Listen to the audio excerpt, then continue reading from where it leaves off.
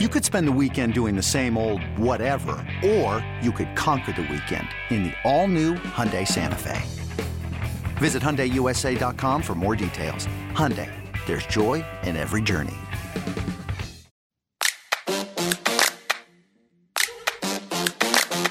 En esta edición de Gigantes Podcast tengo la oportunidad de hablar con el entrenador físico de los Gigantes, Saúl Martínez. Martínez inició su 7ª temporada con la organización de San Francisco esta temporada y está en su 4ª en las Grandes Ligas. Es el encargado de la ciencia del deporte y acondicionamiento físico de los peloteros. En este podcast hablamos con él más a fondo sobre su trabajo, el apoyo familiar y qué lo llevó a seguir esta carrera.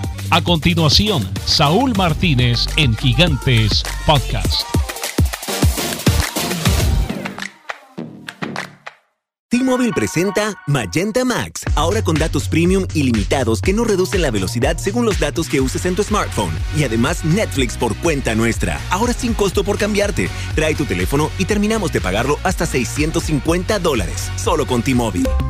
Activa hasta 4K o el streaming de video será 480p, hasta 40 GB de enlace a alta velocidad, $650 con tarjeta virtual prepagada. Puede tardar 15 días. No se aplican cargos por tarjeta SIM o por asistencia. Recibe Netflix estándar con 2 líneas. Detalles en es.tmobile.com.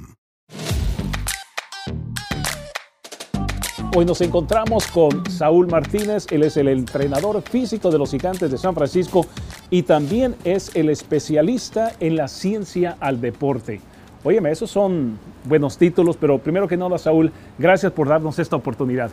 No, gracias a usted. Y no, yo sé que son buenos títulos, pero al fin de todo yo creo que lo más importante es la relación que uno cree con los peloteros, ¿verdad?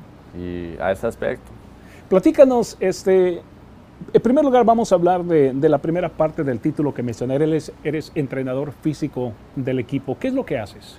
Ok, pues eso depende. Cada persona, cada pelotero tiene su programa individual, que ellos a veces tienen su propio trainer, que trabajan atrás en el off-season, tienen sus metas o sus objetos. Pero parte mía, el trabajo mío es trabajar con ellos y a darle como ajuste al entrenamiento de ellos. Si ellos siguen el programa exactamente mío, perfecto, pero si no, entonces ¿en qué forma yo los puedo ayudar en corregir más o menos la técnica del ejercicio que tal vez están haciendo? El condition, la corredera, motivarlos en cuestión de, mira, hoy vamos a correr 6 polos, que es más o menos 200 yardas, entonces motivarlo a hacer eso. ¿Qué corriste ayer? No, pues yo corrí sprint, ok, pues hoy vamos a correr un poquito medio largo, 100 yardas. Entonces más o menos ponerle el plan de acción o ayudarlos en ese aspecto. ¿Tú trabajas primordialmente con los lanzadores, con los jugadores de posición o con los dos? Con los dos, pero la mayoría de muchachos con que trabajo son más los lanzadores, porque los lanzadores siempre tienen una rutina buena de preparamiento. Entonces, antes del stretch, que normalmente el stretch estamos en casa es como a 3:30, 3:45, los muchachos están en el gimnasio ya para las 2, se están calentando, a veces se ponen a trotar un poco, estiramiento de las piernas o movimientos con la gomita para calentar los hombros, y uno está ahí chercheando con ellos, pero al mismo tiempo ayudándoles con la flexibilidad y la movilidad. Una de las cosas que muchas personas que siguen el béisbol no están al tanto de lo que sucede atrás. Hablemos de Yanni Cueto primordialmente, ¿verdad? Porque es uno de los latinos. Muchas personas no saben que él específicamente tiene una rutina. Ajá. Hablemos de esa rutina, especialmente después del día que él lanza. Una vez de que él lanza, ¿qué es lo que él hace en los próximos 4 días? Ok, pues eso... Normalmente, el día después de que lanza, él hace un trote como largo. Entonces, trote es un jog, ¿verdad? Un jog de 20 a 30 minutos, o a veces se pone a hacer estadio. Ese día tal vez lo puede usar más como de recuperación, circular la sangre por el cuerpo para ayudar a circular, no sé, los white blood cells, pero para recuperar el músculo. No dar tanta carga, y si se va a dar una carga va a ser un volumen entre medio, pero intensidad baja, porque la intensidad alta fue durante el lanzamiento, durante el juego. Al siguiente día se puede hacer más o menos unas pesas de arriba, como hombro o espalda, ¿verdad? Al tercer día de lanzar, cuando es el bullpen, se puede hacer el bullpen, y todos maybe depende de lo que él quiera, 30, 40, como él se sienta, y después de eso hacemos un circuito de pierna, y al otro día descansa, y luego empieza otra vez la rutina de lanzamiento, de picheo. Cuando Johnny Cueto está levantando pesas. ¿Está levantando pesas él para masa muscular o para fortalecer su cuerpo? No, para fortalecer el cuerpo. Él ya tiene mucha masa muscular. Es más, como él lo usa como forma de conditioning para que tenga esa carga, para que se esté un poquito apretado y sienta esa fuerza cuando está lanzando. Otros lanzadores que tú ves que trabajan igual que él, porque yo he visto especialmente en Spring Training, tú trabajas el triple, porque corres con Johnny Cueto, después viene Jarlín García y te dice vamos a correr, y corres con Jarlín García, después viene Tyler Beatty y te dice vamos a correr con Tyler Beatty, así que el que más ejercicio hace eres tú. Sí, pero yo... es verdad, pero yo quisiera tener la genética que tiene tu muchacho. De mí nomás sale de que yo no puedo parar de hacer ejercicio porque yo mismo tengo que tener esa motivación. Yo tengo que poder motivarlos a ellos a hacer las cosas. Y si ellos dicen, oye, pero Saúl ya corrió con Cueto, hizo pesa con Cueto, ahora va a hacer pesa conmigo. Yo estoy cansado, pero él ya lo hizo con Cueto y no está cansado. No, pues yo no me puedo parar. Entonces eso a mí me motiva a motivarlo a ellos. Johnny Cueto no necesita motivación. Él sabe lo que tiene que hacer. ¿Cuáles lanzadores son los que tú tienes que empujar? O no necesariamente lanzadores, pero ¿cuáles jugadores de béisbol tú tienes que empujar para que vayan a hacer ejercicio?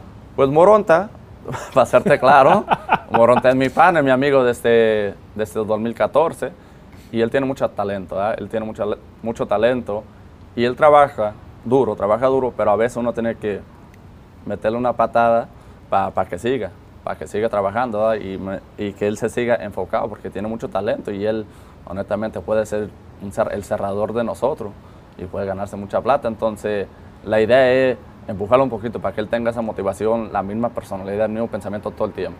Y cuando digo empujar a un jugador que juegue, que haga más ejercicio, ellos hacen su ejercicio, en el caso de Moronta, él hace su ejercicio, pero él hace lo que se requiere de él. Estamos hablando de hacer un poquito más, ¿verdad? Que es lo que te hace hacer Johnny Cueto. Que Johnny Cueto llegó en la mañana, se va a ir a la casa y de repente viene Jarlín García y le dice, ya te vas y no que eres un niño, yo quiero hacer ejercicio, y él se desviste y vamos a hacer más ejercicio. No, Moronta este Spring Training sí me impresionó, sinceramente, porque él antes de práctica, o antes de ir a soltar, él hacía como 8 o 10 polos, que como corriendo ahí, trotando en el play así, dando como 10 vueltas, 12 vueltas, antes de soltar. Y luego todavía hacer el conditioning con nosotros, y yo sé, durante el conditioning me decía, Saúl, tú estás loco, yo no voy a correr, yo ya corrí.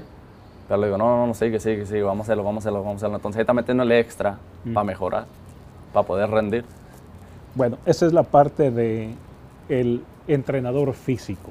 Hablemos ahora de la parte que para mí me fascina, en parte porque es nuevo, nunca lo había yo escuchado antes, que es la ciencia al deporte. ¿De qué se trata eso? Eso más o menos ver qué requisitos físicamente se requiere para el deporte, básicamente, ¿verdad? Entonces, qué palpitaciones de corazón, what type of heart rate, a qué nivel está palpitando el corazón mientras que un pitcher está lanzando, ¿verdad? Entonces, yo hace como mi primer año, 2018, uno de los peloteros lo estaba usando, el aparato que se llama Zephyr, y uno podía notar que la palpitación de él estaba de 140 a 160, que es como te digo, es una zona como llegando a la zona como anaerobic threshold, ¿verdad? Que ahí estás un poquito utilizando la grasa y poquito el azúcar, ¿verdad? Entonces el plan de nosotros es tratar de que el corazón esté un poquito más bajo, de 140 a 150, para que utilice más la grasa como forma de energía y menos el azúcar. Porque si tú utilizas todo el azúcar o desgastas el azúcar, te vas a cansar más rápido, a comparado si utilizas la grasa de tu cuerpo para forma de energía. Entonces ese es un aspecto que usamos. Entonces el condition de nosotros se varía. Un día es aeróbico, para esa forma, para utilizar la grasa. Otro día es como entre medio, que es como glycolytic, que es más o menos como medio polo, 100 yardas. Y otro día son de 30 yardas a 60 yardas de sprint, que es forma de ATP. Entonces una forma que se usa para la ciencia deportiva. Otra cosa que usamos también es el GymAware, que es un aparatito que detecta qué rápido haces una sentadilla. La velocidad que es una sentadilla, sí, entre 0.5 metros por segundo, 0.7 metros, 1.0 metros por segundo, para ver la velocidad, para poder saber en cuál etapa o si es como strength, si es de fuerza, de explosión, o si nomás es como para masa muscular. Y en otra cosa que también tratamos de de usar usamos mucho es la hidratación. Chequear la hidratación a los muchachos, si les falta sol, si les falta sal, potasio, y si se les falta eso, entonces yo les hago una bebida de electrolito para que ellos puedan rendir en el play. Y eso es parte de la recuperación del atleta, ¿no? Especialmente en el béisbol, que son 162 juegos. Sí, eso es parte, que la persona sea constante cada día, entonces tiene que tener su misma rutina, entonces estás hidratado bien, ya comiste bien, entonces tienes buen reporte con el dietitian, con el cocinero, estás comiendo adecuadamente, te estás manteniendo el mismo peso de masa muscular. Vamos a chequearte el peso cada semana, hacerte el chequeo de la grasa cada mes para ver si estás progresando o si te estás quedando igual. Entonces, realmente la ciencia deportiva es utilizando todas las personas entre el departamento y tener un plan para ese pelotero. El hablar español, obviamente todas estas cosas yo hablo contigo todo el tiempo y te pregunto la misma pregunta, tú me das la misma respuesta y poco a poco estoy empezando a entender lo que mi cuerpo necesita en cuestión de nutrición, en cuestión de ejercicio. El que tú hables español te hace el trabajo más fácil y es más fácil para el pelotero latino entender lo que la organización está haciendo. Sí, por supuesto, el tener, como te digo, el español bien, ¿verdad? Se me hace más fácil y los muchachos se sienten más cómodos conmigo, porque ellos saben de que más o menos tenemos la misma cultura y tenemos el mismo pensamiento y yo poder explicarle, mira, si tú nomás bebes agua, se te va a pasar por el cuerpo muy pronto, porque tu cuerpo siempre quiere estar en balance de un poquito de sal. Entonces, si tú te metes 2 o 3 botellas de agua bien pronto, vas a tener que ir al baño, vas a tener que orinar. Pero si tú le metes un poquito de sal, tu cuerpo va a querer retener esa sal y esa agua y vas a poner retener el agua, entonces te vas a poner más hidratado. Ahora, si tú estás deshidratado y te bebes 3 botellas de entre 3 y 5 minutos, tu cuerpo no va a poder absorber. Entonces tú tienes que beber agua al paso. Vamos a decir media hora, cada hora. ¿Tú me entiendes? Entonces, sabiendo el español y poder explicarle las cosas simplemente a los peloteros me hacen un trabajo mucho más fácil. Si les explico, mira, la razón que estamos levantando en esta etapa, con esta velocidad, es por tal y tal. ¿Tú quieres masa muscular o tú quieres ser más fuerte o tú quieres ser más explosivo? Pues esta es la razón, tal y tal y tal. Entonces, parte de mi trabajo también es hacer dashboards o como graphics para poder explicarle el progreso o la razón en que lo estamos haciendo. ¿Y se puede tener las 3 cosas? Sí, se puede tener las 3 cosas. Tú dices de masa muscular, de fuerza y explosión. Ajá. Sí, esa es la idea. Pero en cada persona va a variar en qué necesidad. Entonces, una fielder, no vamos a querer tener una fielder así muy grandote, pero también al mismo tiempo tú quieres que tenga fuerza y velocidad. Entonces, si nosotros sabemos que esa persona tiene mucha fuerza, pero tal vez no mucha velocidad o explosión, vamos a trabajar más la explosión. ¿Dónde aprendiste todo esto? Pues yo fui a Santa Bárbara, en la Universidad de Santa Bárbara, me gradué en biología, entonces yo tenía mucho interés como en hacer doctor, ¿verdad? Y luego me puse a pensar, no quiero ser doctor, tal y tal, prefiero tal vez trabajar en un laboratorio como scientist, ¿sabes? Entonces estaba pensando en agarrar mi PhD. Trabajé en un laboratorio por 2 años, uno de biochemistry y otro de, ¿cuál era el otro? Organic chemistry. Me aburrí. A mí me interesaba leer los libros y saber de eso, saber del cuerpo, pero para mí yo me aburría en el laboratorio. Y dije, oye, pero yo qué estoy haciendo aquí encerrado todo el tiempo. Ni está el sol, ni puedo estar hablando con nadie, yo trato de hacer chistes y se enoja la gente. Entonces dije, yo me salí de eso. Entonces dije, pues, ¿qué puedo hacer en que todavía puedo estudiar biología, pero tener buenas relaciones con gente, hacer ejercicio? Entonces vi que había una maestría en la Universidad de Miami, fui para allá, agarré mi maestría en Exercise Physiology, Strength and Conditioning, que es como entrenando físicamente en el gimnasio, en el terreno. Y mientras que yo estaba ahí, hice una pasantía de 2 años con el fútbol americano. Me encantó la energía que uno tiene en el gimnasio, la meta de querer, ok, yo ahorita estoy haciendo squat de 315, yo quiero mejorar a 330, 340, tener ese deseo, esa hambre, uno a uno como tu compañero apoyándote, tú apoyando a ellos con la música ahí encendida, divirtiéndose, pero al mismo tiempo usando la ciencia para mejorar. Este es tu 4º año en las Grandes Ligas, pero antes de eso, como los peloteros, tuviste que empezar de abajo para llegar acá. Sí. ¿Cómo fue ese camino? Pues yo empecé en Arizona, con los Gigantes, pero en el Arizona League. Yo duré ahí, se me hace que la temporada fue como de 3 o 4 meses. Se abrió un puesto que era el Latin American Coordinator. La responsabilidad de ese puesto era viajar para la Dominicana, entrenar con los muchachos que están allá, que se empiezan como 16 años hasta con los 20, 21, a trabajar con ellos varios meses, regresar a Arizona, trabajar con los rehabs ahí y nomás cambiar así.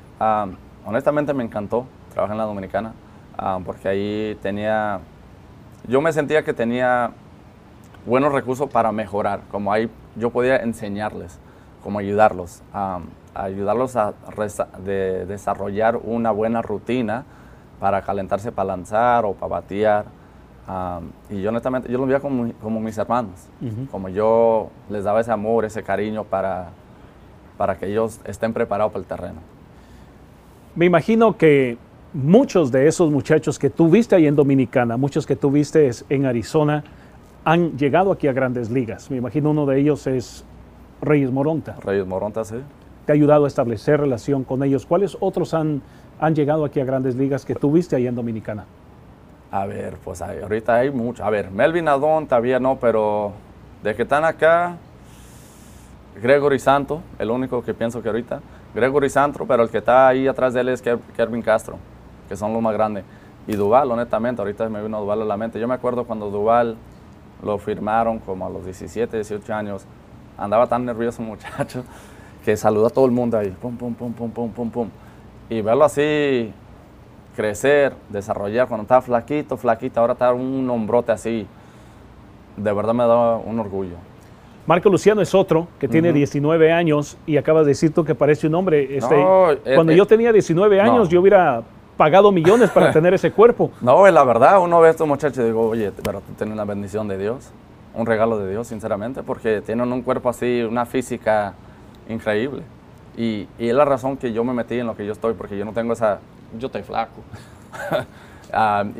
Pero me gusta estudiar y entonces si yo puedo ayudar a una persona a llegar a su meta, a ponerse más fuerte, es lo que me apasiona. Eso de ayudar, ¿es algo que te nació a ti o es algo que te enseñaron tus papás? No, me enseñaron mis papás, honestamente. Mi mamá siempre me dijo, ayuda a una persona si tú la puedes ayudar.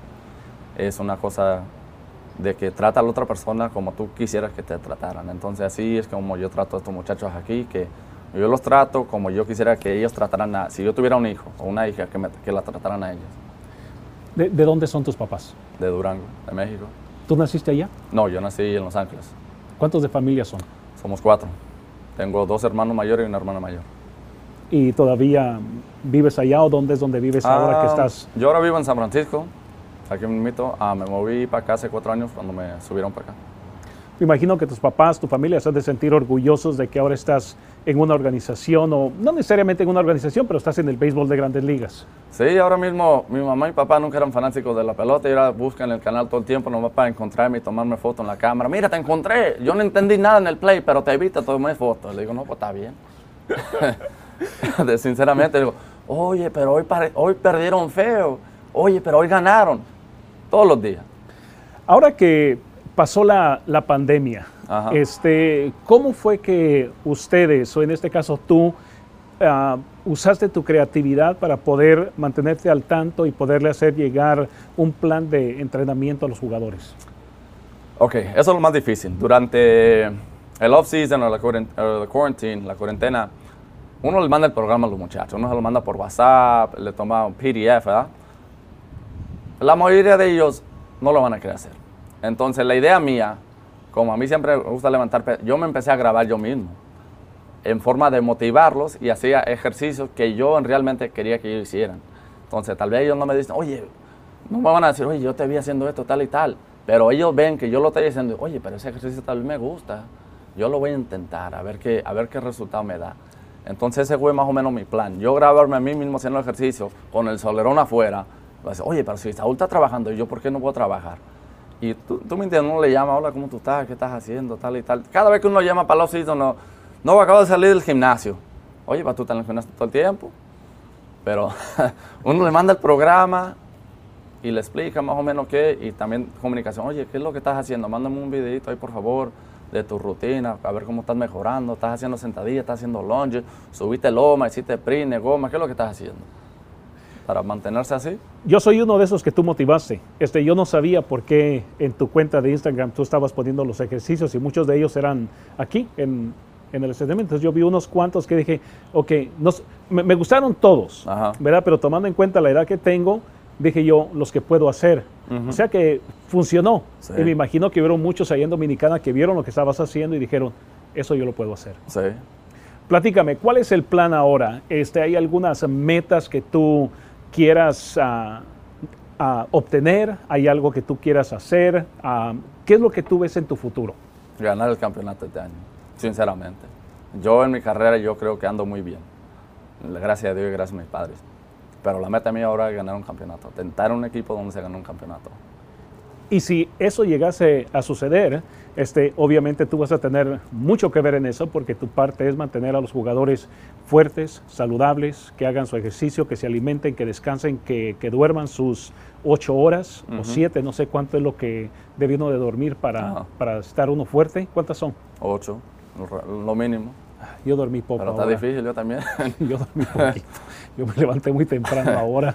Yo sé, que ponen, hoy me duermo 8 horas. ¿Y quién tiene 8 horas para dormir? Pero está difícil, uno tiene que intentarlo. ¿Cómo?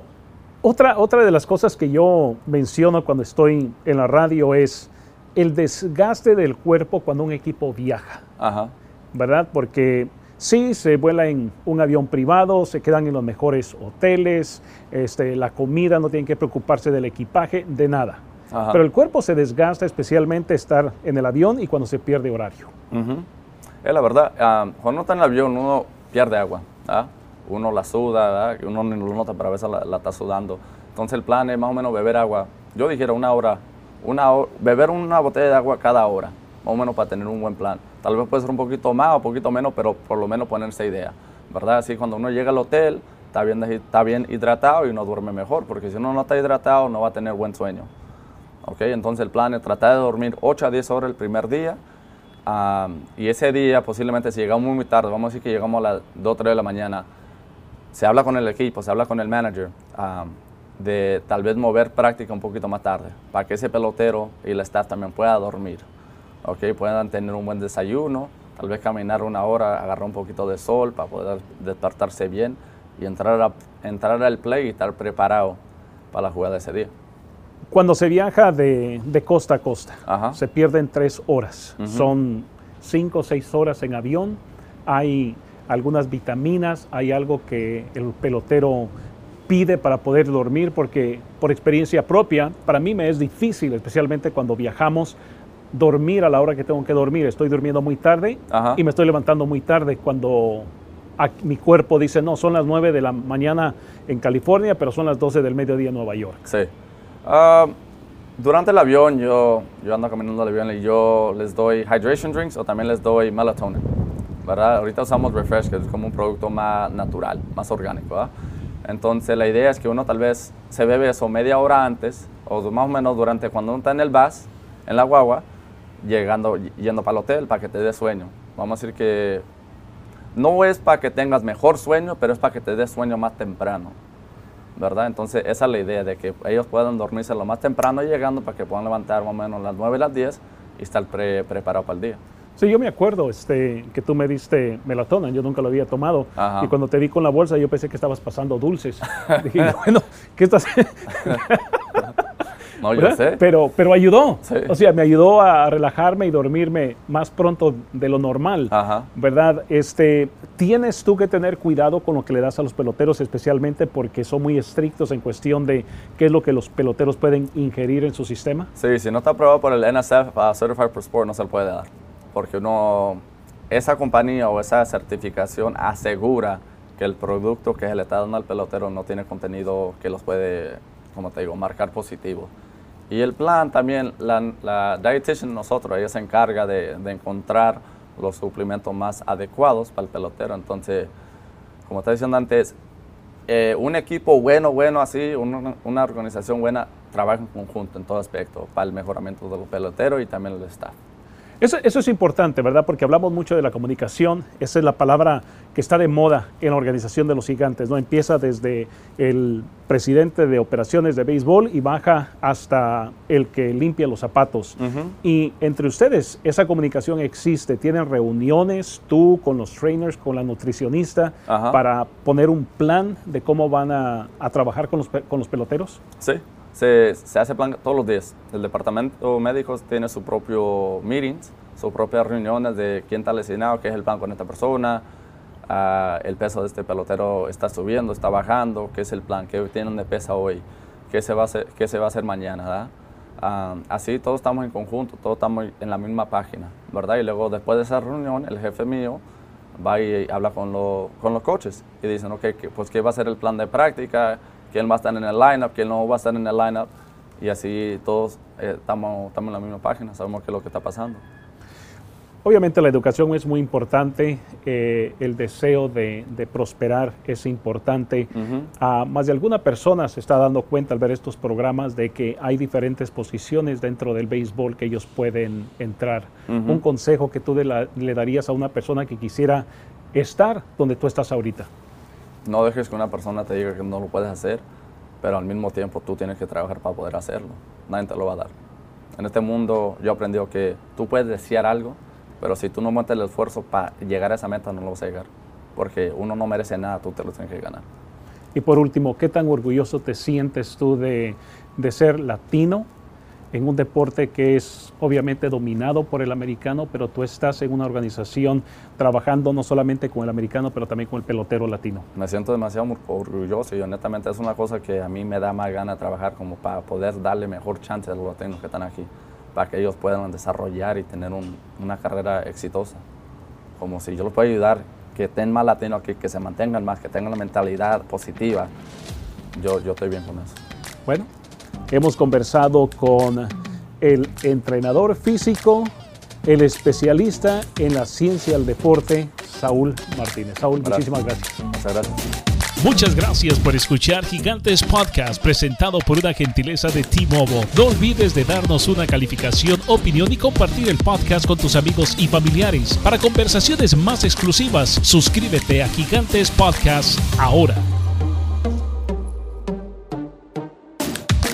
Hey, Rob Bradford here. You guys know I'm always up for a good MVP story, and one of the best stories is Wasabi Technology. Wasabi is the world's hottest cloud storage company, and it's become the go-to provider for professional and collegiate sports teams, including 20 Major League Baseball teams like the Red Sox and NHL teams like the Bruins and Vancouver Canucks. Even the Liverpool Football Club is getting in on the Wasabi action. So, why is Wasabi the MVP? Well, Wasabi was purpose-built to free businesses from skyrocketing storage costs and unpredictable transaction fees that the Amazons of the world are charging. In fact, Wasabi is up to 80% less than those hyperscalers and doesn't charge a cent for businesses to access their data. From Wasabi's AI-enabled intelligent media storage, Wasabi Air, to the industry's only cloud storage service with triple protection against cyber criminals, data deletion, and ransomware, Wasabi's taken the lead in driving innovation in data storage and helping sports teams to unleash the power of their data. Wasabi, another Boston-based championship team.